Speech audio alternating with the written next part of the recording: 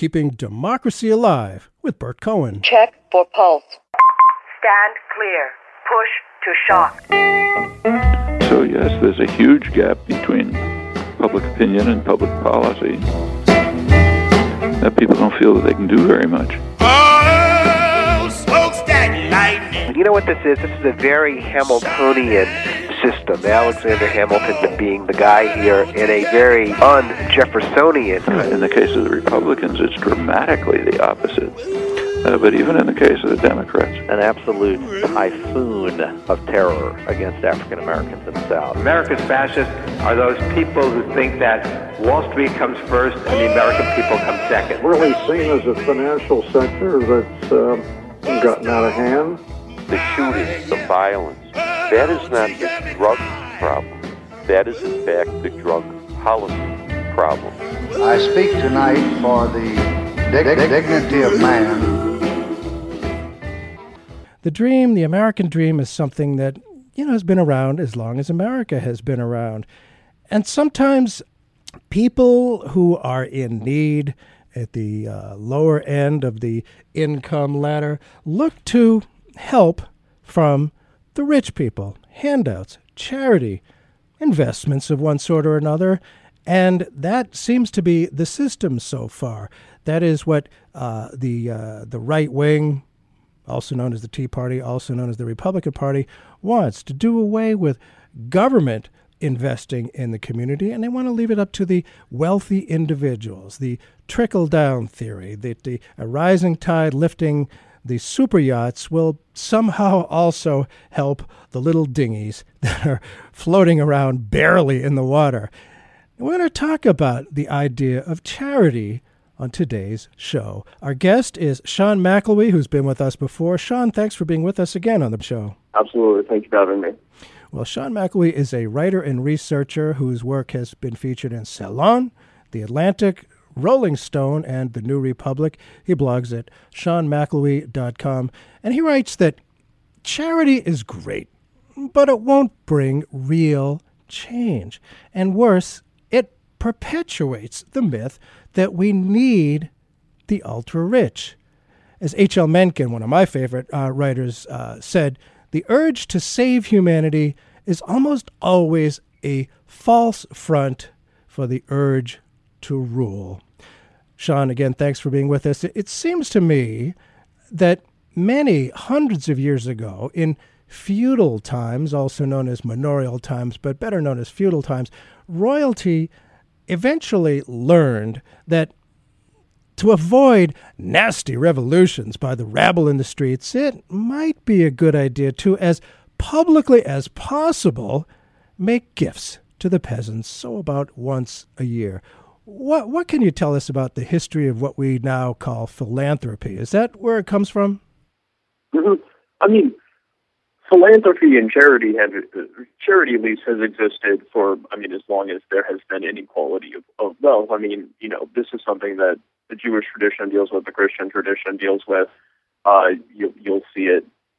Oscar Wilde deals with it.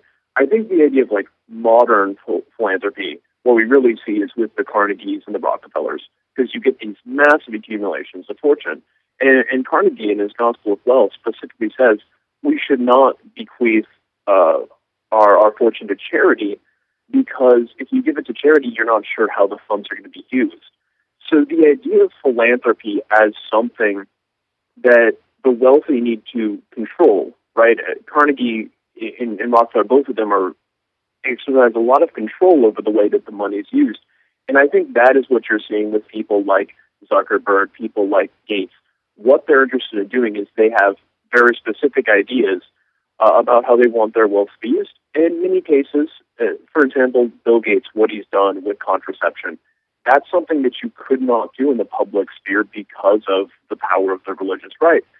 But I worry that too much emphasis of philanthropy, we have to take the bad with the good. Well, what do you mean? That's an interesting concept. And one of the things that has gotten me through the years of philanthropy is, for example, how much the givers plaster their names out there. So, they just make sure that For example, there was a former U.S. Senator from New Hampshire, Judd Gregg, who has the Judd Gregg this, the Judd Gregg that. He's still alive, which it seems to me kind of, well, frankly, in poor taste. If you're going to be giving money away, it shouldn't be about you, the giver, but, well, how much is it about the giver? And how important is it that they be known for their charity? And this is where, I think that if philanthropy were something that people were doing, that say a Gates is doing independently, a Walton is doing independently, fine. But the fact is the taxpayer is subsidizing this philanthropy, right? So essentially what we're doing, if you think about it, is we're taking money that would be coming into the public coffers through tax dollars, and we're giving it back to the wealthy through tax breaks and allowing them to have private control over wealth that should be controlled by the public. Now, that's a very dangerous idea, I think, is to take something that normally 300 million Americans would be voting to decide how these funds are used, and then giving them to a single individual. I mean, that's going to, the whole goal of politics is fighting over who gets what, and we're delegating that very important responsibility to a single individual. And we're allowing them, if you think about this, to take credit for something that we're all doing, because we're all sacrificing and when we get these tax breaks for their philanthropy. So absolutely, I think it is in a very real way about narcissism. It's about just to finish off. I mean, Hofstadter has this great quote. He says, "It used to be that great men built systems, and now great systems build men." And the wealth of the Walton family does not come from some Nietzschean force on their own part. It comes from gaining a lot of wealth from their father. Interesting. Well, yeah, there's so much to talk about there. The money that comes from these very, very wealthy people is money that, as you say, is not going to taxes. And thinking about, and the taxes could be used to support the common good as the public sees it. Now, that brings up a problem. One of the issues about philanthropy is that the choices about where to invest, where to give the charity, are made by those very, very wealthy individuals.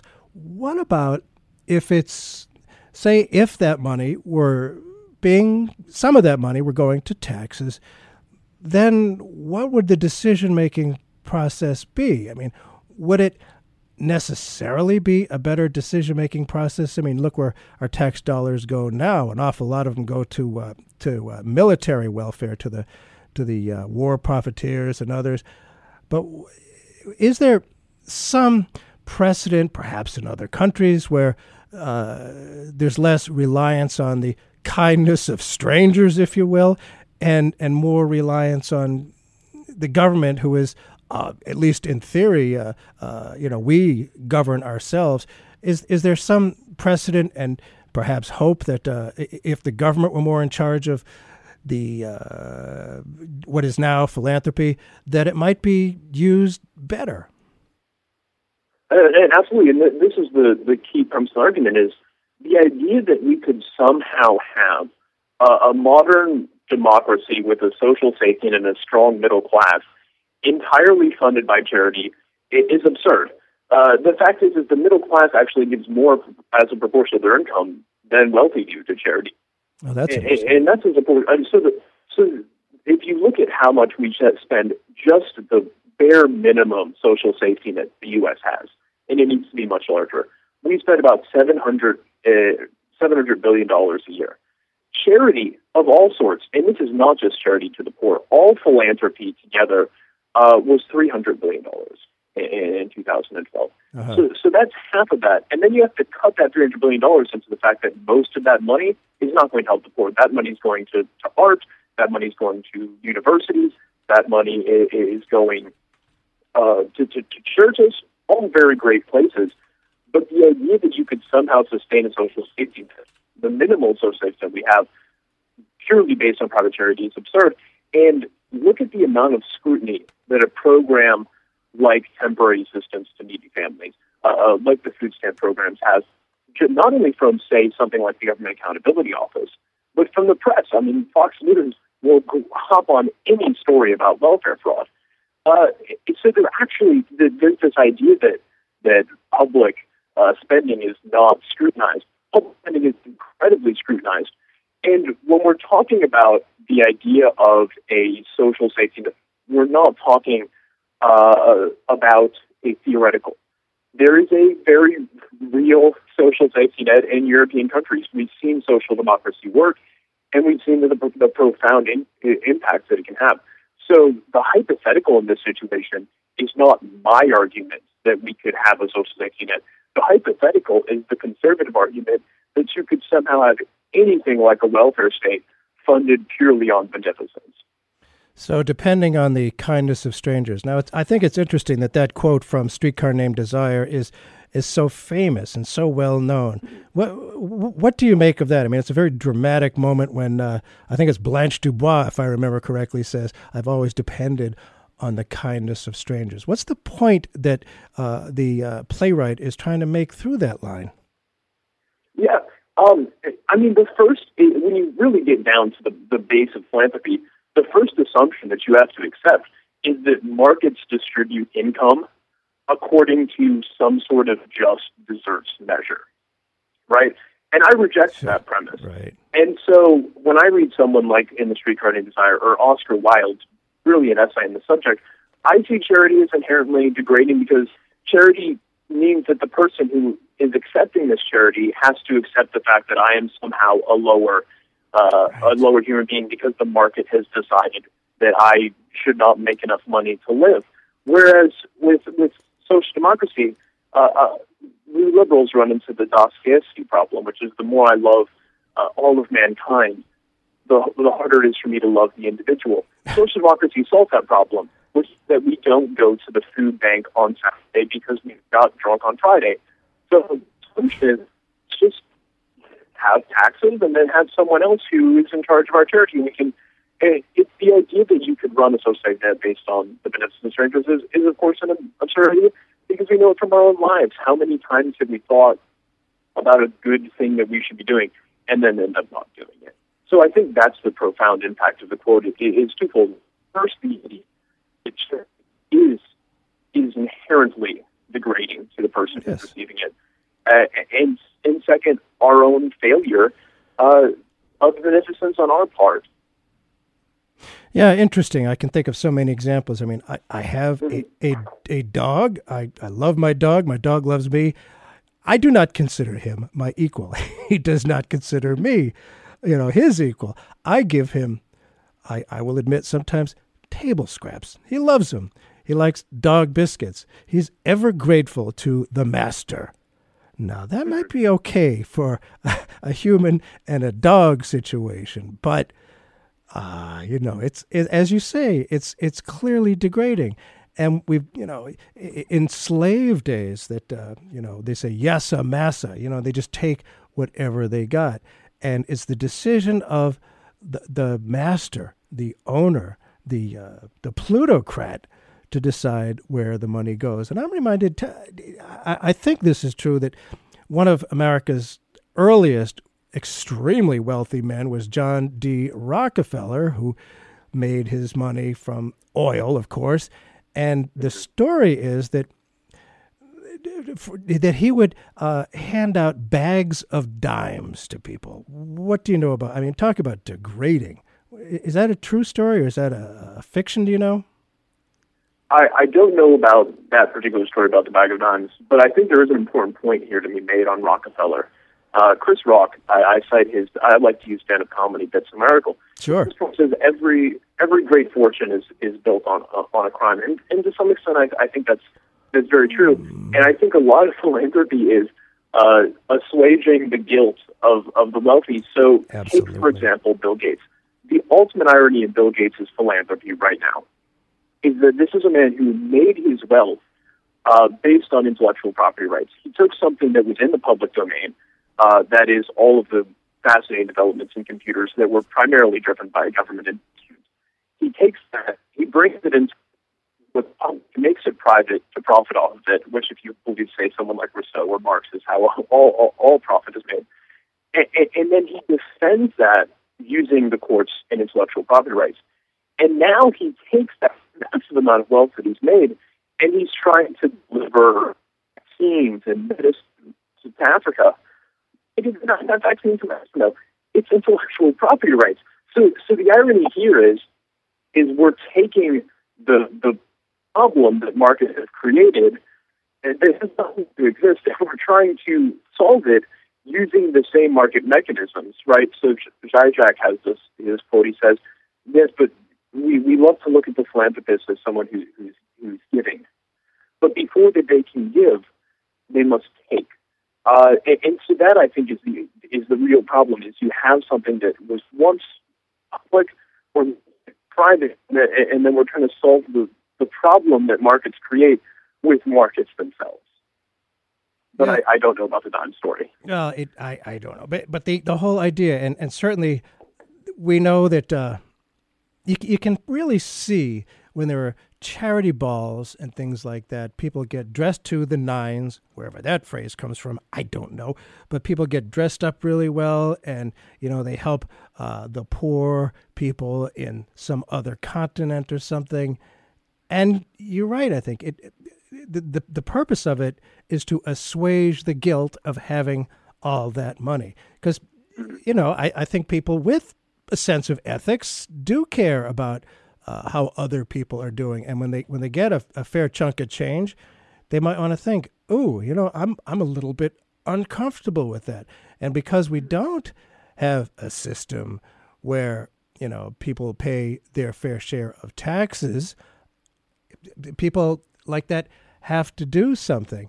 And what is the question that I have that you brought up a little bit about, the amount of money that people give. I wonder what, Sean McElwee, what you have with regard to a comparison of what the richest give compared to what, middle class people give, such as the middle class is, like what percentage of their income they might give. Is there some comparison of how much, like a billionaire gives versus somebody who makes, say, $250,000 a year, who's doing pretty well, but not, super rich?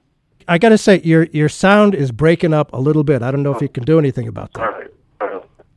In my article, I actually I cite the study, and actually the poorest Americans donate about 3.2% of their income.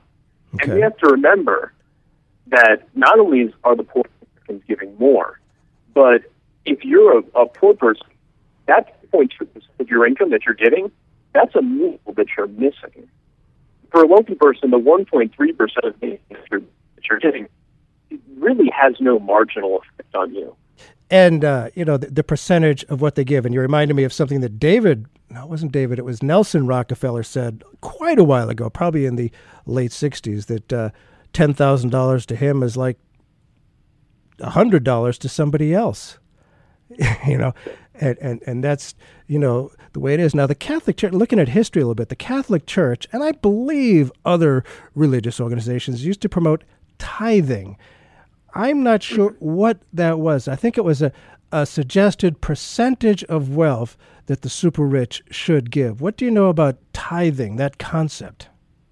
Yeah, the doctrine is in the Bible. The Bible doesn't give you a percentage of how much you should tithe, but the Catholic Church's doctrine on that is 10% of your income. 10%? Wow, I would argue for a sliding scale, though. So a wealthy person should probably give something much more like, say, 20 or 30% of their income, whereas a poor person maybe shouldn't give any of their income at all. Right. I mean, why should they? They have less, frankly, responsibility. And it used to be under Republican President Dwight Eisenhower that above a certain income, that excess income would be taxed sometimes at 90%. This was a Republican president. And a lot of wealthy people felt like, okay, That's fair. I'm still going to make a lot of money. Again, it wasn't on all their income. It was just above a certain level. And so if that were the case, if there were, a progressive income tax, as you say, sort of a sliding scale, I wonder if that might answer that way. When was the last time any mainstream or even slightly left of mainstream politician were talking about a progressive income tax? Is there anybody talking about that? What you're talking about, the social democracy? Mm-hmm. I'd make 2 points on this. The first one is you're absolutely right. The marginal income tax used to be something like 90%. Remember what happened, though, when the left even suggested this. The Wall Street Journal releases a letter where a billionaire complains of a progressive crystal knock. So progressive income taxes are going to be a hard sell. Social democracy in Europe, though, is actually based on a combination of taxes, primarily the value-added tax. And the idea here, and I think this is an idea that the left needs to embrace, is what might be important is getting the funds to the government, doing it in the most efficient way, and doing it in the most politically feasible way, and then using the distribution of those funds to alleviate poverty. So I would say, is a consumption tax regressive? Absolutely. But if it is a cash cow that I think it will be, then we should accept that regressivity in the tax system and then transfer to solve that problem. Interesting. And the I can imagine the Republican Party, just calling that socialism, communism, whatever. But last time I checked, places like Germany, which I believe have a system similar to what you're talking about, happen to have stronger economies. They don't have the terribly poor people and a bigger share of the economy being poor people. They're in better shape. And a lot of people on the right say, anything government does is inefficient. Private enterprises can do everything more efficiently. Now, tax-exempt charities all have to spend money to administer. They got to run the operation. It costs them a little bit of money. It's overhead. What do we know about the overheads of these tax-exempt charities compared to that of programs which are directly funded by tax dollars? Is there a comparison of the overhead, how much it costs to administer a private program versus how much it costs to administer the overhead for an actual government program? The idea that a large government sector slows economic growth. So 2 things. The first is it's provably false that a large government sector impedes economic growth. The idea that is true is entirely dogma and ideology. On the second point, absolutely, you get, as you move from the private small charities to the government, you get what are called economies. Which large corporations. So it's overhead costs, government providing charity is far smaller than. But if you have a government program, you have one receptionist. That's the simplest way to see the problem. Do you have a landline nearby? Because this cell phone it's a little bit tough to hear. It keeps breaking up quite a bit. Call me here on a landline. That would help a lot. I'll hang up and wait for your call. Thank you. Okay. Thanks. It's really interesting stuff, obviously, but I apologize for the bad connection here. Talking about wealth, philanthropy, what it is, contributions.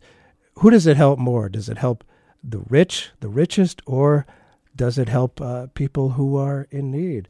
And is it a system that should go on? Hopefully he's going to be calling real soon on a landline, which should sound a lot better because I care about you all, wanting to be able to hear what he's saying because it is pretty interesting. There's a lot more to talk about with regard to the whole concept of philanthropy. Here's an incoming call. Let's see here. We're coming in here. Sean, are you there? Yep. Excellent. Are you there still? Yep. Oh, my goodness. That is so much better. I'm not sure where we were. We were just talking about the overhead costs of it. Oh, yes. Yes. comparing the overhead costs of private charities versus the government, the allegedly inefficient government. So tell us about that. Yeah, and again, I'd just like to start quickly on the point that you made. You said, does larger government impede economic growth? We know that that's not true. We have the data now to prove that countries with government taking up a large portion of the economy are growing just as fast as those with a smaller portion of the government taking up the economy.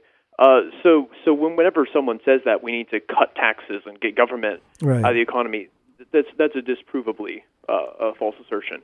But yeah, on the question of overhead costs, the easiest way I think to think of this is in what economists call economies of scale. Right. Which is if you have 10 companies delivering a service, you have all of these smaller jobs where you can't divide the labor quite as well. Division of labor is a classic economics concept. Easiest way to think of it is, say you have 10 private charities that are working to eliminate homelessness. Well, each of those charities is going to have their own receptionist, right? Right. Now, if you have one government program, you only need one receptionist, maybe two max. So the government can use these economies of scale, and it also can distribute the funds to where it's most needed. So Mark Zuckerberg recently gave $5 million to a hospital near his house. Great. I'm happy that happened. Right. But is that hospital the one that needs the money most, or is it maybe a hospital in Detroit that needs the money more? Well, if you have a central government that can kind of take a wider view of this, we can get the funds to where they're needed. Instead, what happens is the funds are distributed purely based on proximity to Mark Zuckerberg's house, which is not a good way to decide how to distribute funds.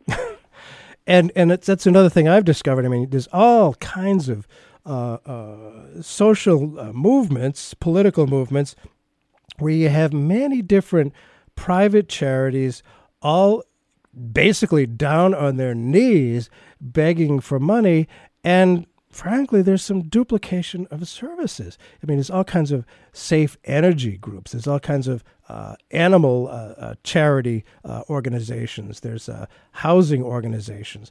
They're competing with one another for the same few crumbs that might be thrown down. And that,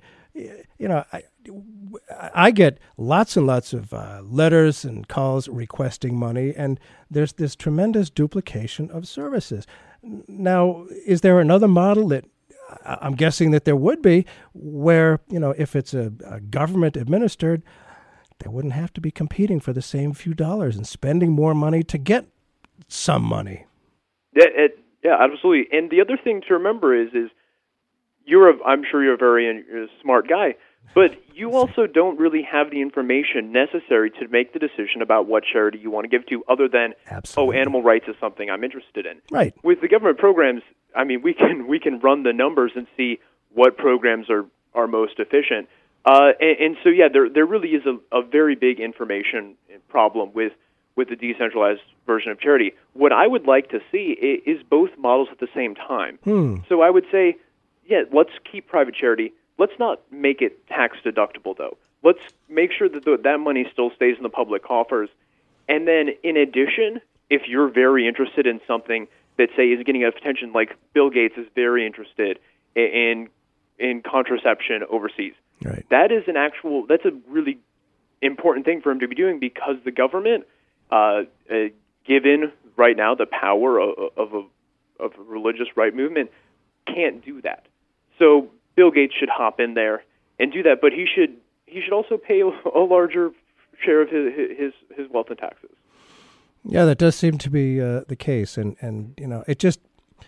it bugs me how many organizations are struggling for the very same dollars and how inefficient that is. And there's got to be a better way to do that. Again, it comes back to the right and a vision of how things should be done. And you look at the old Confederacy, which is the new Tea Party, basically the same thing.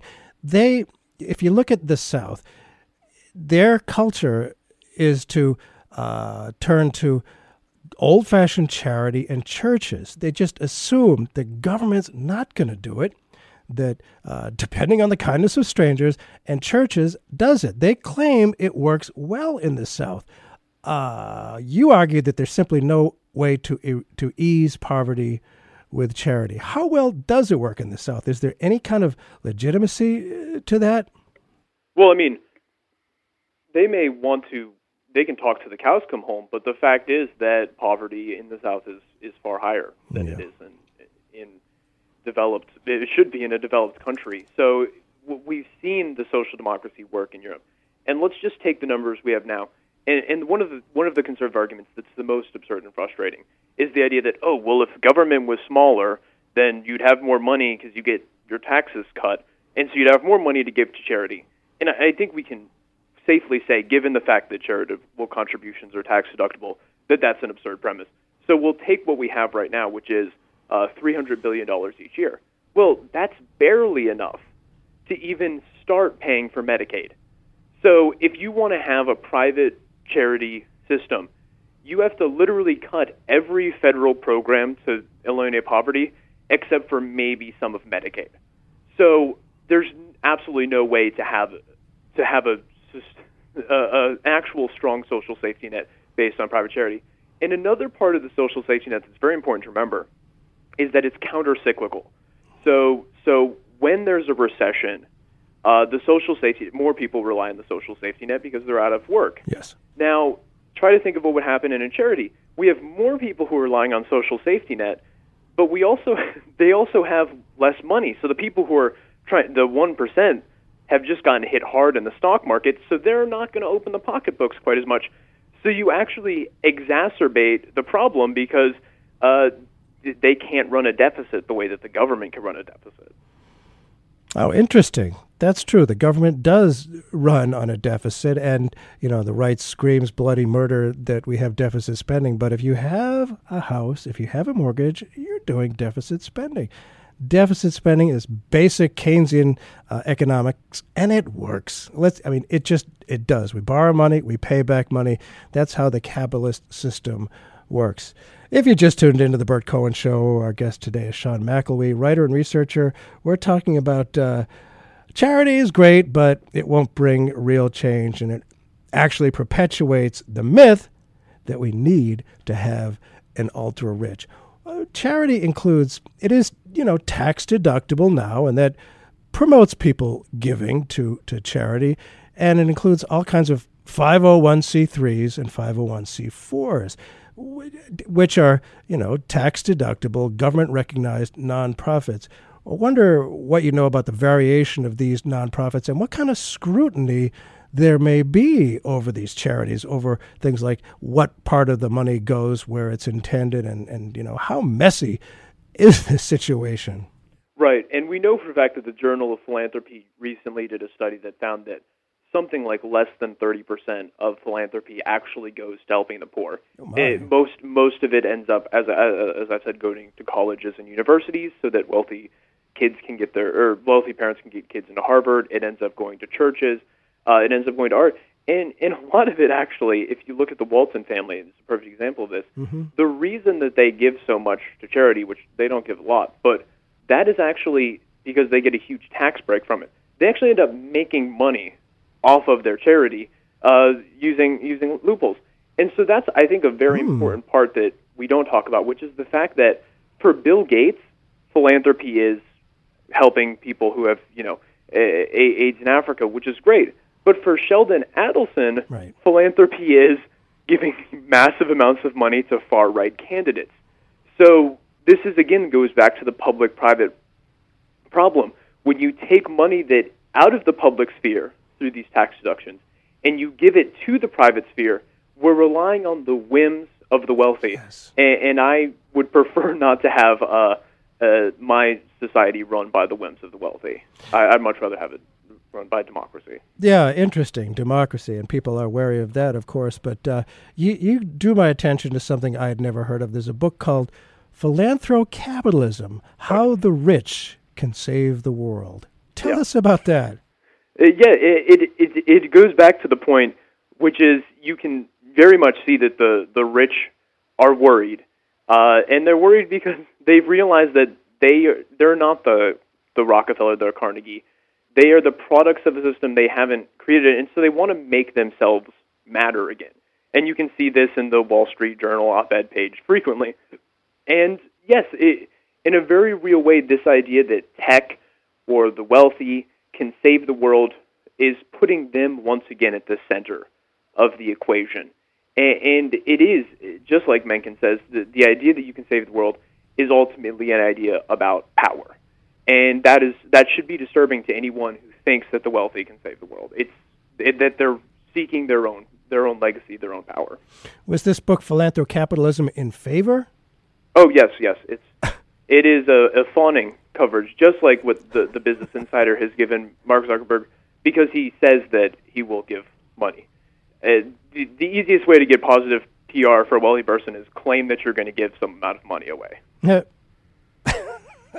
And that term fawning is so real. We've all seen it, where average people fawn all over very wealthy people. And there's an example here where this show is coming from. I can't remember I can't remember his name now. He was a big head of a computer firm. And Dennis Kozlowski. Yes, Dennis Kozlowski. I remember seeing him, and he was an extremely wealthy guy, and going to events, people would just fawn all over him. Well, he's still serving time in jail, I believe. And just that whole, it's kind of degrading, I think, to both people too, because in terms of human relations, are people being nice to you because they want something from you? They think you're super rich and therefore better than they are. I mean, it's not a real way of relating to people, and it just creates this upper and lower class, and as you say, perpetuates that.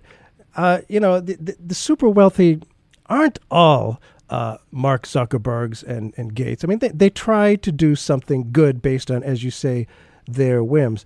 There's also been throughout American history people who are quite wealthy who feel like there's the old phrase, too much is given, much is expected. The Rockefellers have governed. David Rockefeller, he didn't personally, but Nelson Rockefeller, and of course the Kennedys. There's Mayor Bloomberg, former Mayor Bloomberg of New York, who is funding very heavily mayors against gun violence. George Soros has a lot of liberal causes. Again, this is all based on their whims. What about this? I mean, the notion that, the Kennedys, it seems to me, took it very, very seriously. Too much is to those whose much is given, much is expected. What about that aspect? I mean, there's always going to be wealthy and not so wealthy people in the United States. Mm-hmm. It doesn't have to be quite as distinct as it is now, with the 1%. The Walton family having more wealth than 40% of Americans. Right. Combined. Yeah. Yeah, but one of the first assumptions, and if you follow the right wing media, which I do closely because I want to know what they're saying. Yeah. Someone like John Stossel will say Bill Gates doesn't need to give a cent, because just through the free market system, he's already given us so much. So he talks about, all of this technology. And I think that if the left wants to get serious about this issue, we have to challenge that assumption. So we have to look at someone like Mark Zuckerberg and Bill Gates and say, did they really add that much value to society? And I would argue in a very real way that they did not. And I argue that we have a wrong way of thinking about innovation, which is we like to attribute an innovation to an individual. When in many cases, and Mark Lemley at Stanford makes this point brilliantly, what happens is technological progress gets to a point where this is just a low-hanging fruit, and someone's going to grab it. So Lou Daly has in his book Unjust Desserts, he tells of multiple people running to the patent office to patent the telegraph, because at some point innovation gets to a point where it's just one little step that someone has to take.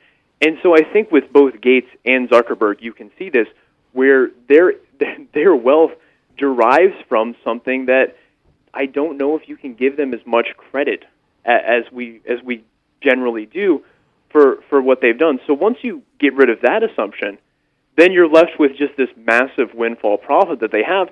And my argument is that windfall profit should be used in the public sphere rather than in individuals. Now, if given that we do have this massive inequality, I would argue, first off, we need to tax it. Yeah. But can Bill Gates do good things, and can Bloomberg do great things? Absolutely. Bloomberg has literally paid the legal fees for Uruguay to fight off Philip Morris, because Philip Morris is trying to sue them for their new plain packaging tobacco. That's a great thing that he's doing. He's saving probably hundreds of thousands of lives in Uruguay by fighting big tobacco, and I'm glad he's doing it. But if you want to accept the Bloombergs of the world, you also have to accept the Kochs of the world and the Adelsons of the world. And I don't know if I want to do that as well. Yeah, it's interesting how our founders of this country talked about an old concept, an 18th century concept known as virtue, that in order for a republic, a government of, by, and for the people, to survive, there have to be virtuous leaders. And fast forward to the 21st century, there's this cult of the wealthy, and the media treats them as the fact that they have this wealth, they are the paragons of virtue. Yep. That's a little bizarre. I wonder if you could talk about that a little bit.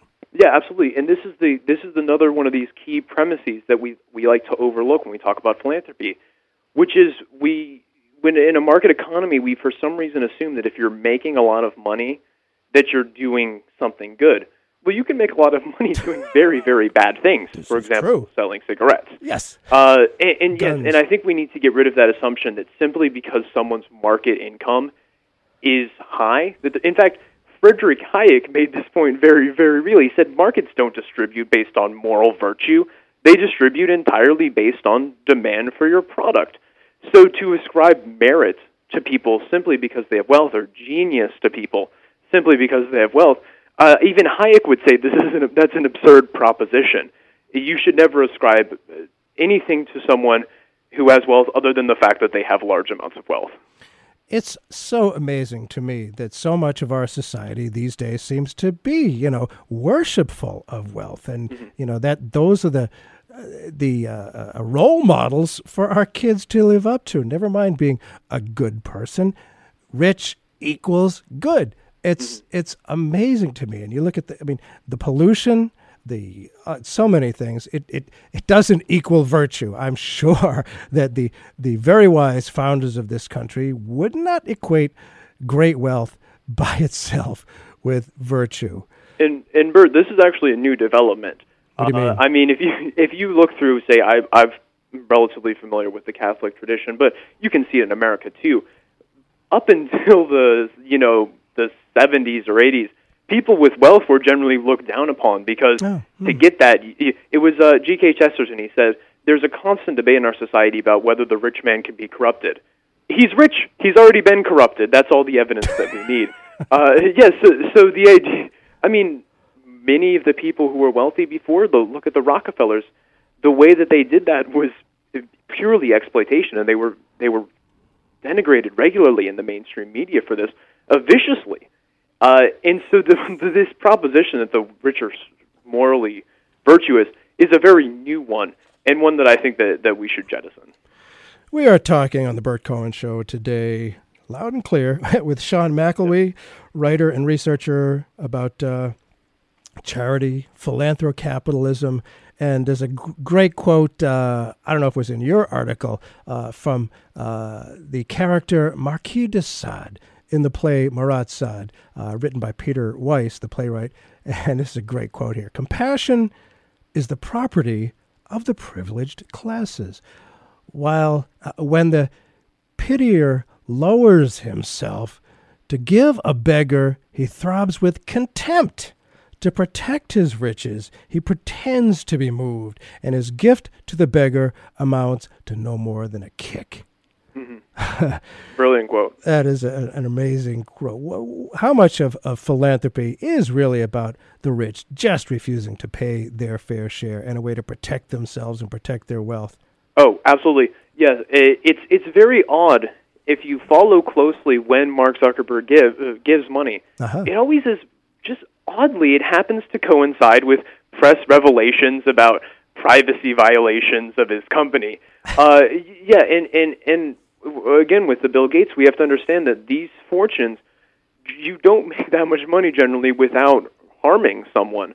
And in a real way, Bill Gates made his fortune using the legal system to bludgeon any competitor.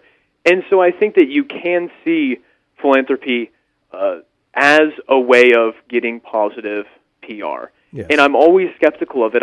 Whenever I see something like Coca-Cola giving away $1 million, I wonder, yes, but how much of that money do they get back in revenues because of people who are like, oh, Coca-Cola is giving money, I should buy their product. Right.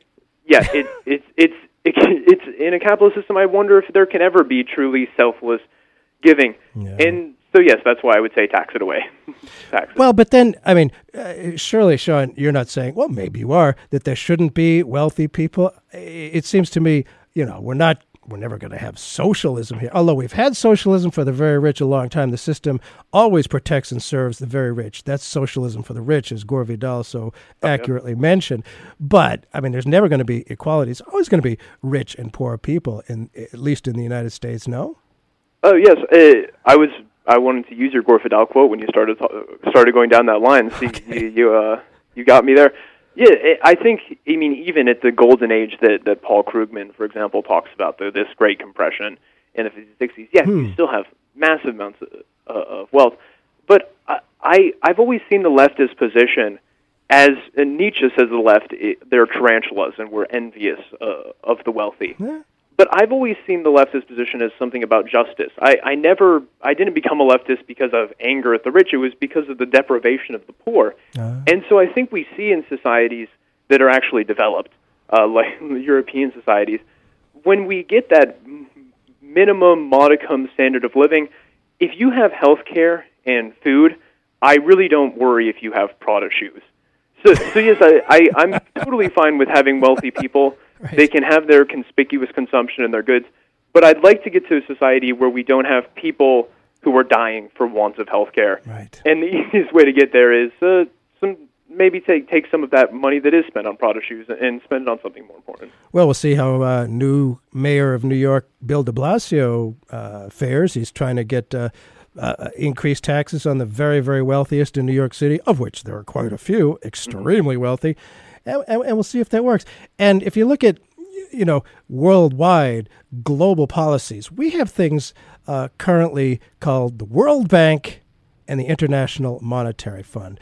And what they are, it seems to me, is the rich countries trying to, in quote, help the poor countries. And where does the World Bank and the IMF fit in the context we're speaking about?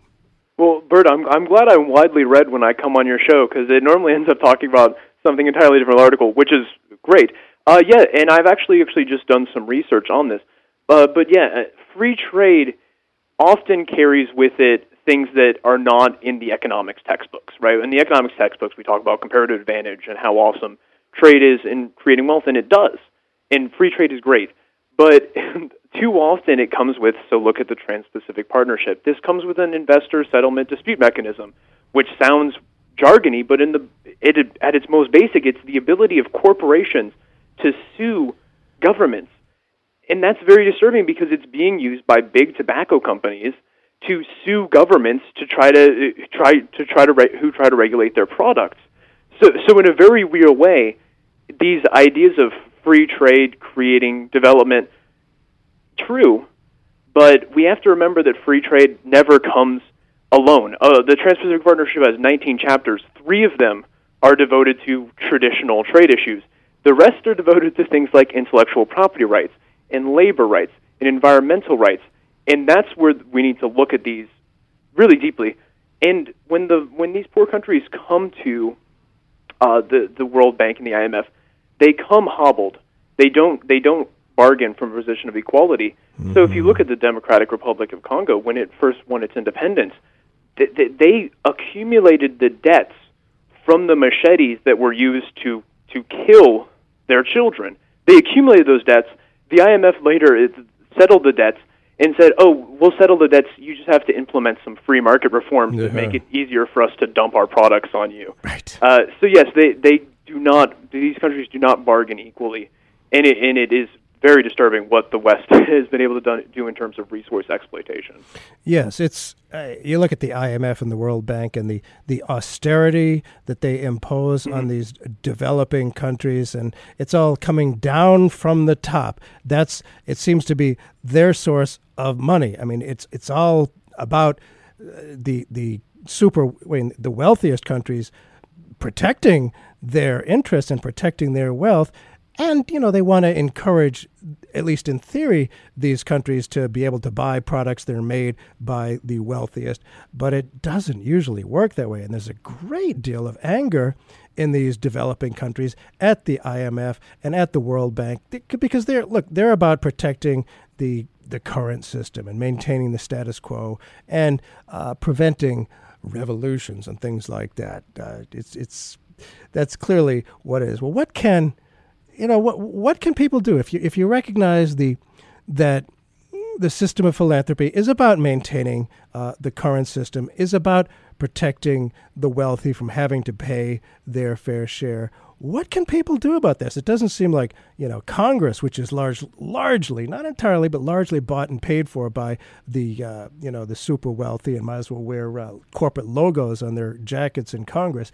What can people do, Sean? I mean, let's start with being informed. That's a very important part. But yes, the people often talk within the Democratic Party about how bad the DLC was, the Democratic Leadership Council. Blue Dogs. Yeah, and I've talked about how much I dislike Hillary Clinton on your show. Yes. The reason that we should dislike the elites that are running the party is not necessarily the economic liberalism, neoliberalism. Mm-hmm. That's part of it. The real thing, the ultimate sin that they've committed is they forgot that the power of the left has always come from the working class. And we always think of FDR, passing Social Security. FDR could only pass Social Security because of how terrified the wealthy were of the socialists and the communists and the unions. Yep. So we have to remember that the power of the left has always come from the bottom. And when we talk about the possibility that the Democrats might lose the Senate, I say the reason the Democrats are losing the Senate is because we put all of our apples in this basket of Obama. And Obama can't do anything unless we have liberals on city councils in Topeka, Kansas. Mm-hmm. That's where it starts. So the first thing anyone can do on any of these issues is start becoming politically active in your community. Look at de Blasio. Perfect example. Mm-hmm. The left fawns over de Blasio. The only way that de Blasio got elected was because the Working Family Party has been working in New York City for 30 years. They've gotten no coverage at all. No one's talked about the Working Families Party, but they've been for 30 years fighting for a higher minimum wage, child care. They've expanded to Connecticut. They've done great things in Connecticut for a minimum wage. These are the big issues that no one talks about. The right has started to realize this. They're starting to try to influence even the smallest mayoral elections. And that's what the left needs to do, is start becoming active in your community. I'm always amazed that people are the most concerned about the federal elections, which is something they have the least control over. Absolutely. Start talking about the roads in your town. That's where we get the power from. And we can never forget that all the great leftist leaders have drawn so much power from the base. MLK didn't march on Washington alone. And lots of people have to be around to make that happen. So I think that's the fallacy that the left has embraced, and we need to reject it as quickly as possible if we want to be a viable political movement. And there's a great quote from FDR, who was talking with H. Philip Randolph, who was head of the Pullman Railroad Car Workers Association in fighting in the 1930s for equality and non-discrimination. And Roosevelt said something to him like, I don't have the exact quote, that I'm with you, I want to end discrimination, now go out there and make me do it. And absolutely. There's a brilliant British comedian where he has this bit. He says, I started getting involved in leftist movements, and I would go with the leaders, and I would say, let's do this, and let's do that, and they would ignore me. And eventually when the leader said, you organize the meeting, and I will attend the meeting, start doing something. Absolutely. And then the comedian paused and he said, so I realized something that day, which is I should stop trying to mobilize. He takes the exact wrong lesson from it. Okay, no. just kind of sit back and not do anything.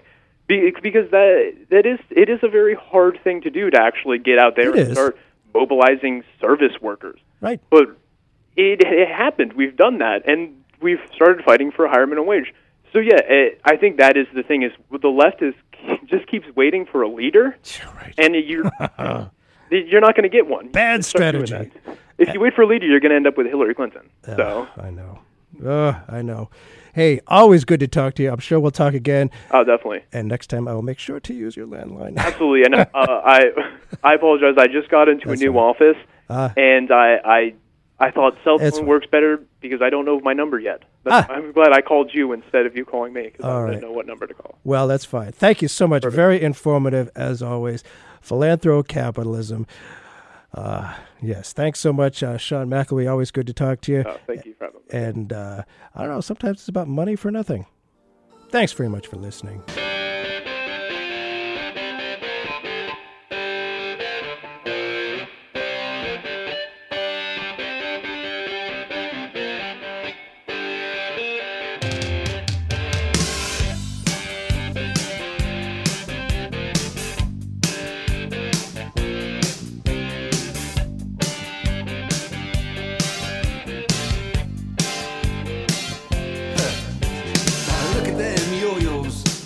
You do it.